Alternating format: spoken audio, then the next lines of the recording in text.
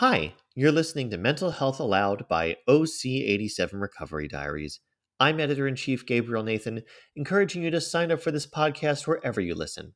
And check us out for more mental health recovery stories at OC87recoverydiaries.org. Is this what normal feels like? Finding the Right Treatment for Bipolar Disorder by Aneta Dabrowska. October 2000. I've been getting these energy bursts quite often the past few days. I can walk around all day proud like a peacock and feel like anything and everything is possible. After feeling down for a few weeks, I welcome this high mood and relief. I turned 14 this summer. I'm not a little girl anymore. I can do all kinds of adult stuff like drinking and smoking. Now we're on a school trip and I'm so excited. We're walking in caves and I'm laughing. I have so much energy I could conquer the world. Yesterday, I kept on talking and wriggling in class, and my teacher couldn't calm me down. She was shouting at me, "How funny! The blood is boiling through my veins. I can't focus on what my friend is saying. I want to joke, dance, dance. I want to be happy. I can be happy." "You're such a joker," my friends say. My mind is spiraling. I can't focus on one thing.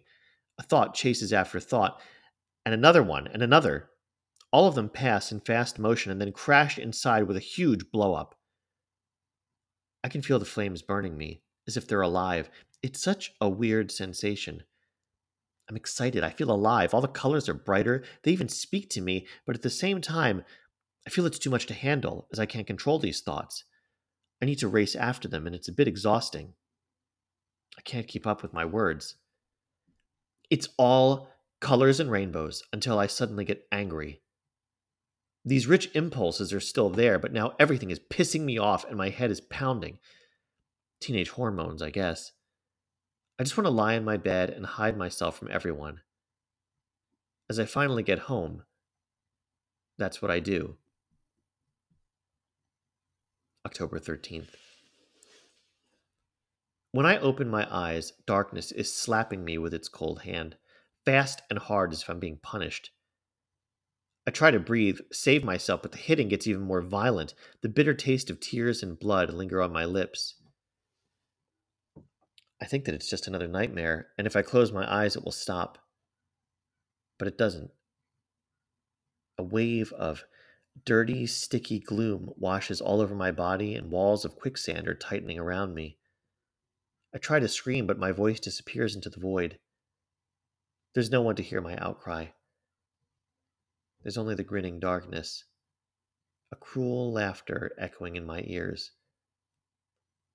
Another victim is captured in her sack of no tomorrow. Despite being so tired, I can't sleep. The punching continues. I'm not fighting it anymore. I'm lying on the bed with my eyes wide open, tired, sad, and scared. My mother tells me to get up. School starts in 1 hour. I should put on a bit of makeup to hide those bruises and dark circles under my eyes. Suddenly, everything seems so complicated and hard. Going to the bathroom, taking a shower, brushing my teeth, looking in the mirror. It's like every ordinary activity is beyond my strength. I feel as if I was running a marathon or pushing the rock up the hill. I'm so tired. And the day hasn't even started yet. Not my first time on the depression rodeo, but it's never felt this hard. In the past, I was able to function. 10 a.m. to 3 p.m. Hell at school. It's when all the stupid questions start. What's wrong with you? Why aren't you smiling? We're on the playground, the sun is shining, and the fall is celebrating its beauty in all the shades of orange and yellow. My friends won't stop bitching. You were so happy just yesterday, laughing with a million ideas and all hyped. What happened? What the hell should I know?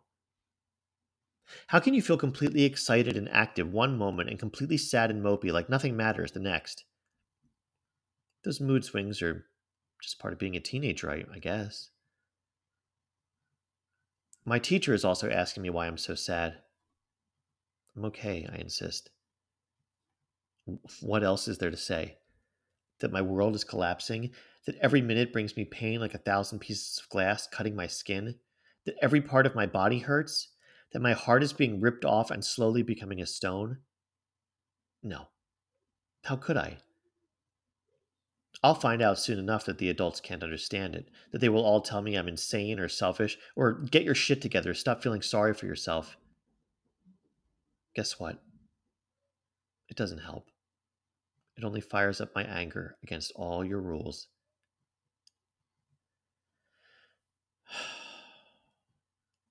Without realizing the consequences, I start to babble on about death and suicide.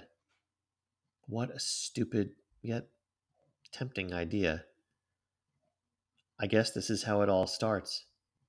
School and home feel like hell from now on. Constant monitoring from my parents, teachers, even my friends. Dropping grades, getting in trouble after being drunk a few times, fighting with everyone, and all those stupid questions about why I want to kill myself. For a while, my friends stand by my side. They give me concerned looks, motivational talks, and warm hugs, which I push away. I have some dignity, after all. I'm not some lost puppy who needs to be saved. They try to get to me because they think it's a temporary melancholy of an artist. They don't understand that the old me is already gone. It feels like the new me will never be able to love back. It's the beginning of indifference and cruelty towards every person who will show me some kind of affection, and that there's no way back from this. June 2002. The slow, painful process of killing myself every day takes me 2 years. Everyone gives up on me. I don't blame them. And in the moment of escaping the dark claws of still undiagnosed illness, I call it pain of existence, but there's nothing really poetic about it, finally comes. It's the end of the middle school year, and soon my classmates will start high school. A new period of life for them. Perfect ending for me. I don't hesitate when I swallow 50 antidepressants. I made peace with inevitable fate. I left goodbye letters, even though I don't believe that anyone will care. I lose consciousness for some time. When I finally open my eyes, the familiar scent of rotting surroundings hits my numb senses. Am I still alive? My friend calls me in the morning. I can barely speak. I'm out of it. But I tell her about my suicide attempt. She comes over, and I'm pretty sure she talks about it with my father. But there's no fallout. They don't rush me to the ER. They don't lock me up in a mental institution. It's like it never happened. And I carry on with my miserable life.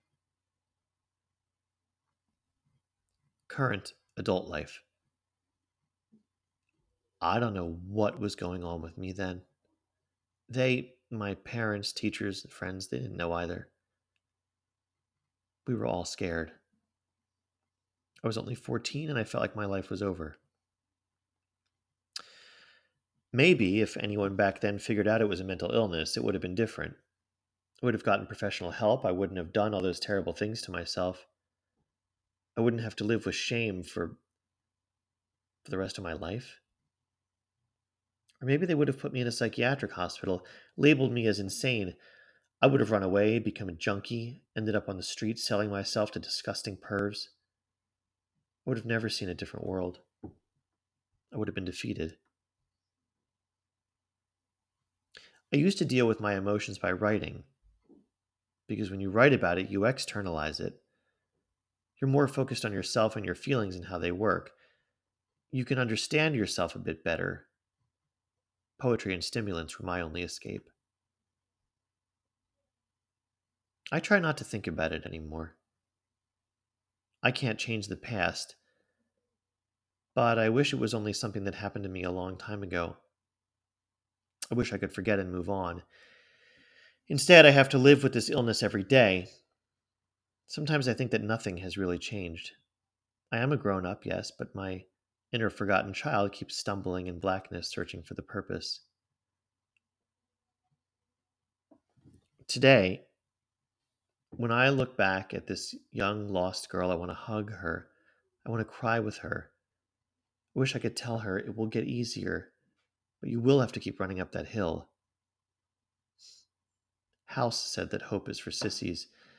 My cynical nature agrees with that. But when you're drowning, you won't be able to save yourself. You need a life ring from someone. After a roller coaster of addictions, putting myself in dangerous situations, hurting myself and others, not being able to maintain any kind of relationship, poisoning myself with antidepressants, which I can't take as they induce mania, I finally got diagnosed with bipolar disorder type 2. It was a relief of some sort, but then I got scared. Now I'm really mental. It wasn't just a rebellious phase, it's serious. I'll have to be medicated for the rest of my life to balance my extreme mood swings. Finding the right meds combo was another battle. Turns out I'm allergic to mood stabilizers. I even landed in a hospital with a very serious rash. But a few months ago, I started a new treatment, and for the first time in my life, I'm calm.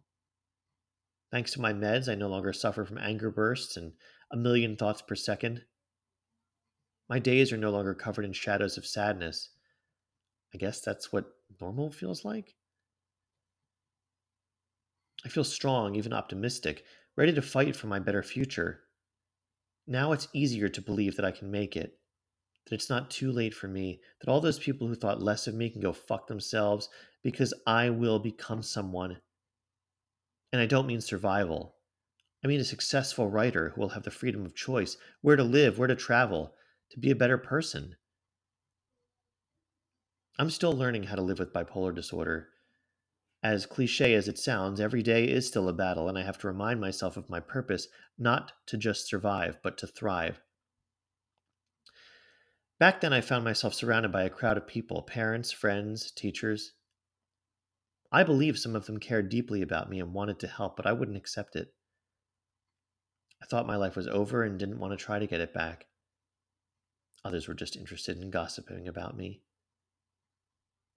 Despite all the attention, I felt very alone, out of my mind, scared. I'm not sure if they didn't know how to help me or they just didn't see the real me, that lost, vulnerable child. Not an insane, rebellious teenager who drinks and takes drugs. What's in the past, I put to rest. I found a cure on my own. I am a fighter, after all. Aneta is a Polish bipolar writer, translator, and copywriter. Her short stories and poems have been published in literary magazines including The Beautiful Space, Unique Poetry, Island, and Completely Different World. And you've been listening to Mental Health Aloud by OC87 Recovery Diaries. I'm Editor in Chief, Gabriel Nathan, encouraging you to sign up for this podcast wherever you listen. And check us out for more mental health recovery stories at OC87recoverydiaries.org.